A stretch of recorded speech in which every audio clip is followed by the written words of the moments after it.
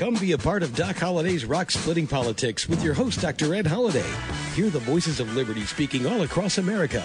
Doc Holliday provides thought-provoking interviews and commentary about the issues and actions that are afflicting this country and what we need to do to get America back on track. Get fired up, get inspired, get on board with Doc Holliday's Rock Splitting Politics right now. And here we go.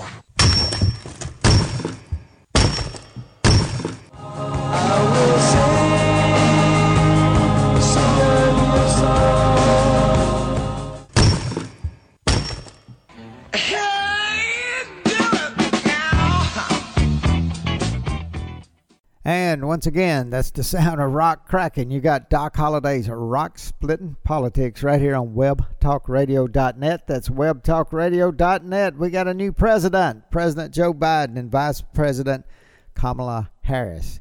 And we welcome the new year, and we welcome our new president and vice president. Not the ones I wanted, or a lot of you, my audience, didn't want them to assume the presidency, but that's the constitutional mandate, and they've moved up.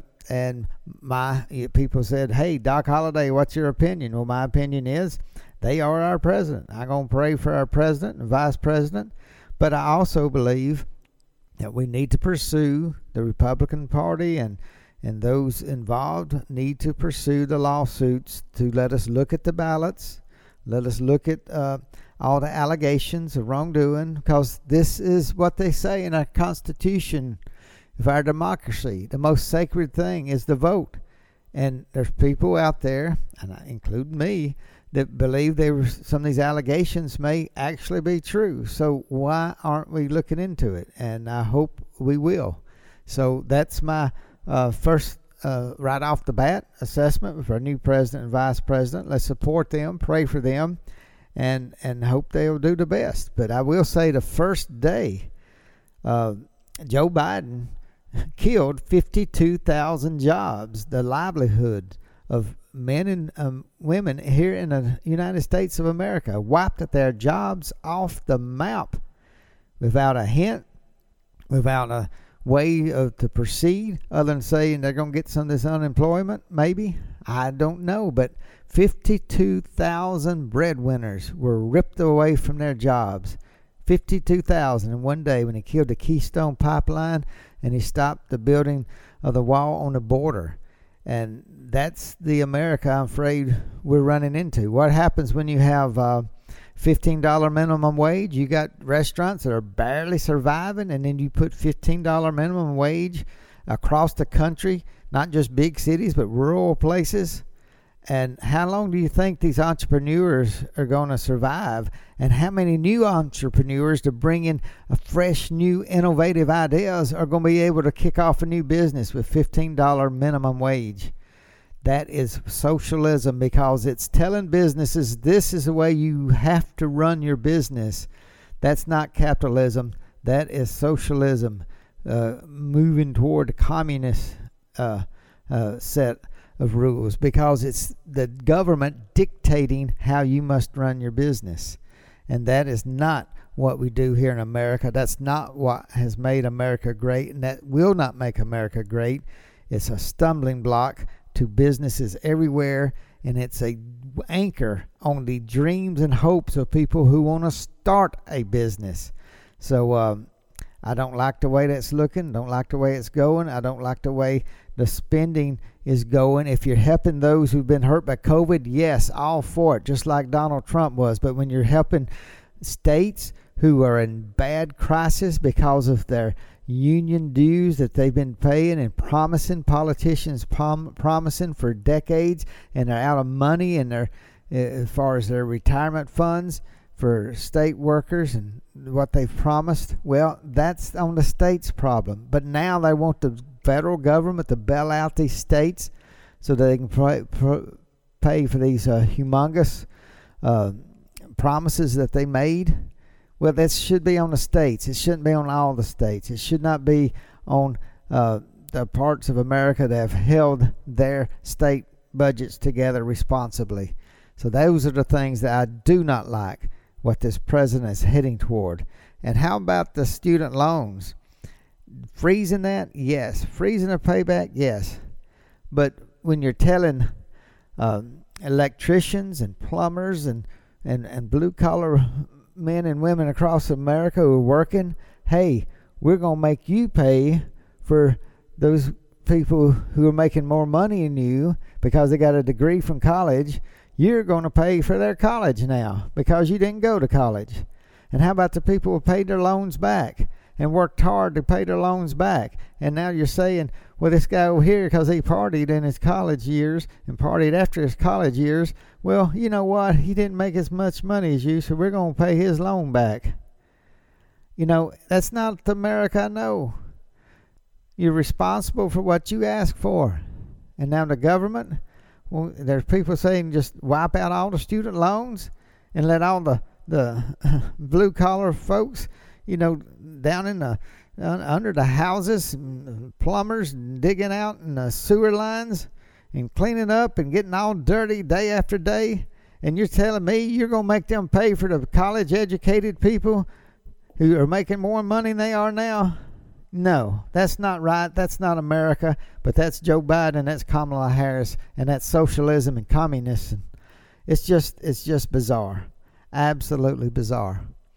So that's my rant this week. What do we have this week's show? Well, I told you last week we were going to have the former mayor of Shiloh, Israel, David Rubin, on. We're going to get him on in just a minute. But before I do, let me remind you, as we start this new year, Doc Holliday's Rock Splitting Politics, we're going to zero in, magnify what the president is doing, what direction his policy is going. But the thing I want you to remember right now, what we need more than anything, there's going to be a lot of stress in the Republican Party. What about Trump? Where's Trump go? What's he going to say? Are they going to put Trump on trial in the Senate for impeachment? And did he incite a riot? Of course he didn't. You know, you listen to last week's show. Who had the megaphones? They probably the ones inciting a riot. Who had the megaphones during the that day of the assault on the Capitol? And they looked at the timeline. President Trump is still speaking when people were trying to break into the Capitol. So something was planned. It wasn't Donald Trump. And I hope that'll come out. You know, he needs an apology from the House of Representatives for pushing into a quick impeachment. And it's really dangerous to the Constitution when you got people like Nancy Pelosi out of hate and revenge going after President Donald J. Trump, saying he incited a riot when, you know, where's the proof? Where is the proof? And Speaker Pelosi, as far as I'm concerned, she ought to be the one that's be impeached because of her abuse of power. Abuse of power, Nancy Pelosi. So all I can say is America's in a tough bind, and Republicans, they have got to get their act together because they need to be the leader in what I'm calling the Anti-Socialism Alliance. If you don't like socialism, if you don't like communism, if you see our country heading in that direction, there's only one way to stop it now. The power of the socialists to inflict harm on this economy and harm on our nation, all their strength is coming from the Democratic Party. I'm not saying every Democrat is a socialist. I am saying that the socialists would not have any power at all if it was not for the Democratic Party. Therefore, the Anti-Socialist Alliance needs to form, and as far as I'm concerned, Doc Holliday's Rock Splitting Politics can be the home of the Anti-Socialist Alliance. And that means if you are against socialism, then work together with Republicans, independents, conservatives, all across the board. Conservative Democrats. Everybody, if you're against socialism and against communism, the source of its power in the United States of America is now the Democratic Party. So what we got to do is working in for the next 2 years, 4 years, is build an anti-socialism alliance.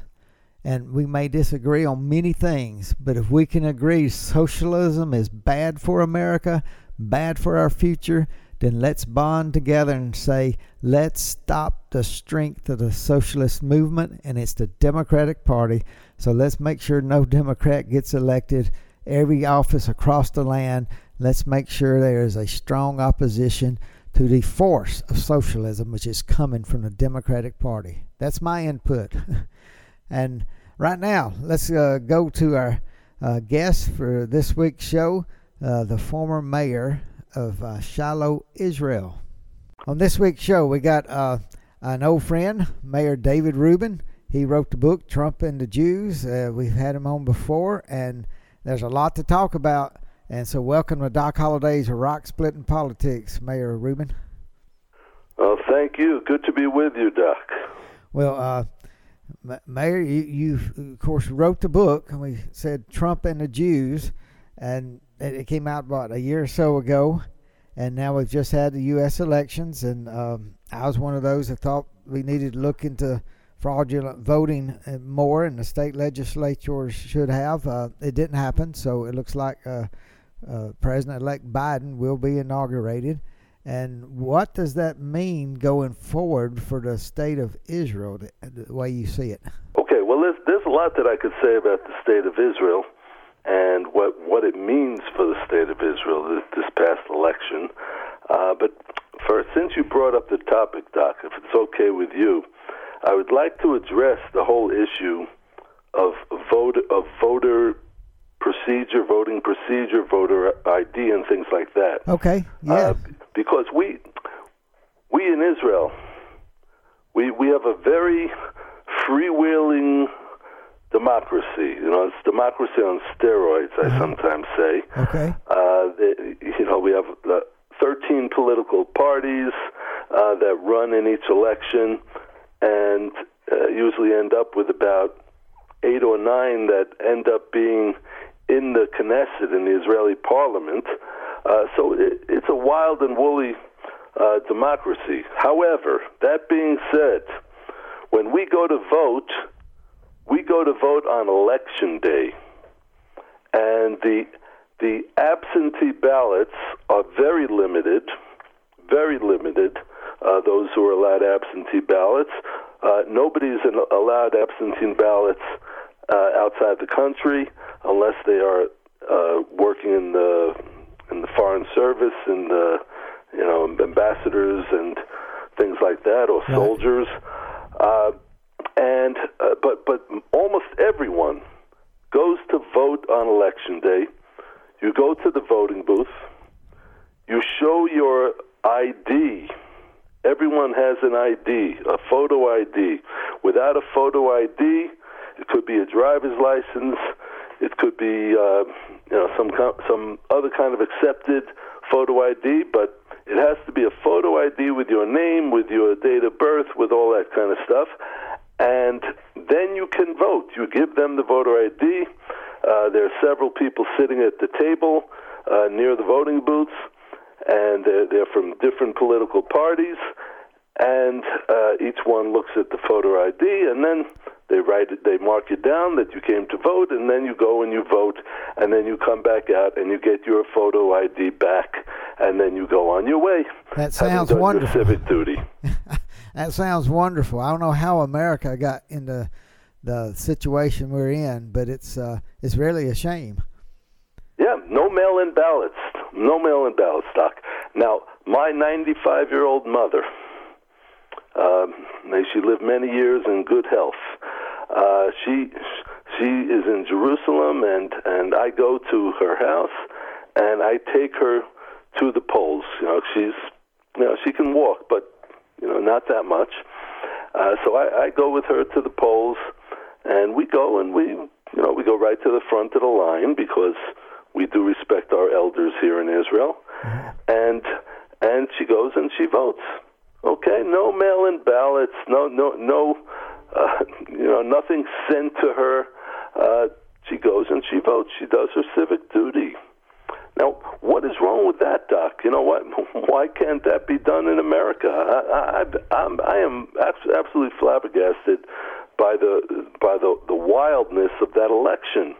Well, we stay back, and it's been a progression over the years. and really the Democrats have pushed it, but the Republicans have allowed it. There's no way to. It's hard enough to guard the hen house, so to speak, on election day. I mean, you got everybody watching, observers and any challengers or whatever looking at ID. So when you have pre-election, they start voting 3 or 4 weeks before election day, and then they let votes keep coming in for days after the election, and it just opens up all these avenues for potential fraud.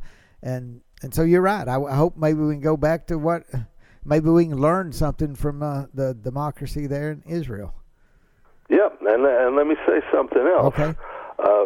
Yes, I want you to add to that, Mayor, but let me stop you right there just for a minute and remind our audience you're listening to the former mayor of Shiloh, Israel, David Rubin. We're speaking to him, and we're talking about the election and how they hold an election in Israel. We're going to talk more about what's going on with Israel now that we got President Joe Biden. But I want to remind you, you're listening to Doc Holliday's Rock Splitting Politics. You're listening to us right here on webtalkradio.net. And we got a book here that I wrote along with Dr. Alveda King, Dr. Alex McFarland, and you can get that book. It is called Bedrock Truths. And we also will tell you that David Rubin has a book called Trump and the Jews, and you can get that book on Amazon. You can also get our book here at Doc Holliday's Rock Splitting Politics called Bedrock Truths at www.docholliday.org. That's docholliday.org, 2 L's and holiday. So check out the website there. Got other books you can order. We'll be glad to get those out to you. And just let me remind you that with Mayor Rubin, we are getting some great insight. He knows America inside and out. He knows Israel inside and out. He knows the politics of both countries. And so it's a pleasure to have you on the show again. Now, you said you wanted to add to that. We're speaking about voting in America and the mess it's got to be in, especially this last election. So add to that. What do you want to add to that, Mayor? Here in Israel, we have there is a system that everyone accepts. It doesn't matter if you're on the left or the right. Everyone accepts it, and as I said, we have a wild and woolly politics here, and people are very, very aggressive, very forceful. Everyone says what he thinks. They battle it out, the left and the right and everything in between when it comes to debating the issues. But when it comes to the actual voting, they go and they vote, and they do it the right way. Now, in America, based on everything that I've read and everything I've seen, it seems to me like there clearly was quite a bit of electoral fraud. Whether it was enough electoral fraud that could have overturned the election, that I don't know. But apparently the Democrats or whoever was involved in planning it out, and it seems like they were planning it out for a long time, they covered their tracks very well, and therefore it's been very hard to prove. Well, it's and part of it's the legal system won't allow, judges won't allow people to look into it. That's really what's been a shame, and that's why a lot of people are upset. And even the Supreme Court wouldn't take a case, so you couldn't present evidence. So it just has a lot of people frustrated, but life will go on, and hopefully they'll learn from the mistakes here. We surely need to look at the Israel system to see how they're doing it. But let's do look at what do you see moving forward in the Middle East. To me, the Middle East is about as quiet. I mean, there's still, I know, problems in Syria, right on the border of Israel, but it has been quieter as far as the news we get in America at this point. As far as more peace, it seems to be more peaceable than it was maybe 4 or 5 years ago. Well, there is COVID-19. Yep. There is a pandemic, and so for the past 10 months or so, this country, Israel, has been in lockdown, and then not in lockdown, and then in lockdown again, and now we're in our third lockdown, and the economy has been severely damaged. Small businesses, every fourth or fifth business, if I walk down the streets of Jerusalem, has gone out of business, and so I don't approve of that approach. I think it's a big mistake. I think that both of our countries should be looking at Taiwan, countries like Taiwan, who have done it sensibly, who have not closed down their economies, who have taken precautions and have done massive testing in order to enable people to go to work and children to go to school. That's basic common sense. Okay, so when I talk about what America can learn from Israel, I'm speaking about what Americans can learn from us, from the good things that we do, like what I just described with the voter ID and voting on Election Day, and what they can learn from us from our mistakes as well. And that's one of our mistakes. I think handling the lockdowns, randomly shutting down 100% of the country is a big, big mistake, and we're going to pay for it later on. Well, that's where we're not sure what's going to happen with President Biden, but the economy, if people aren't at work, I mean, there's not things being produced, and it's just a matter of time. You can keep printing money or keep sending out checks. Yeah, well, Democrats are pretty good at printing money, and they're also pretty good at just getting people on social welfare so that they become dependent. They've been doing that for years, and that's why much of the people in the lower classes of the country have not been able to get ahead because they've been created this dependency in them, and that's a big problem. That's a big problem. I have to tell you, I've been living in Israel for almost 30 years, Doc. Uh-huh. And as I described in my book, Trump and the Jews, about what the Jews did when they came to America in the early 20th century, and for several decades, the Jews were working hard, and they were poor. They were poor. They were horribly poor when they got to America, and they suffered from a lot of discrimination as well.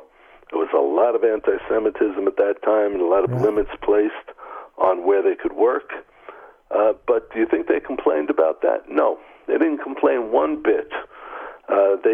They were told by their parents, "You better work hard in school," and they themselves, the parents, were out working, and they were working in sweatshops, and they were working long hours, and they were doing everything that they could get ahead through hard work. So hard work and family is what got them where they are today.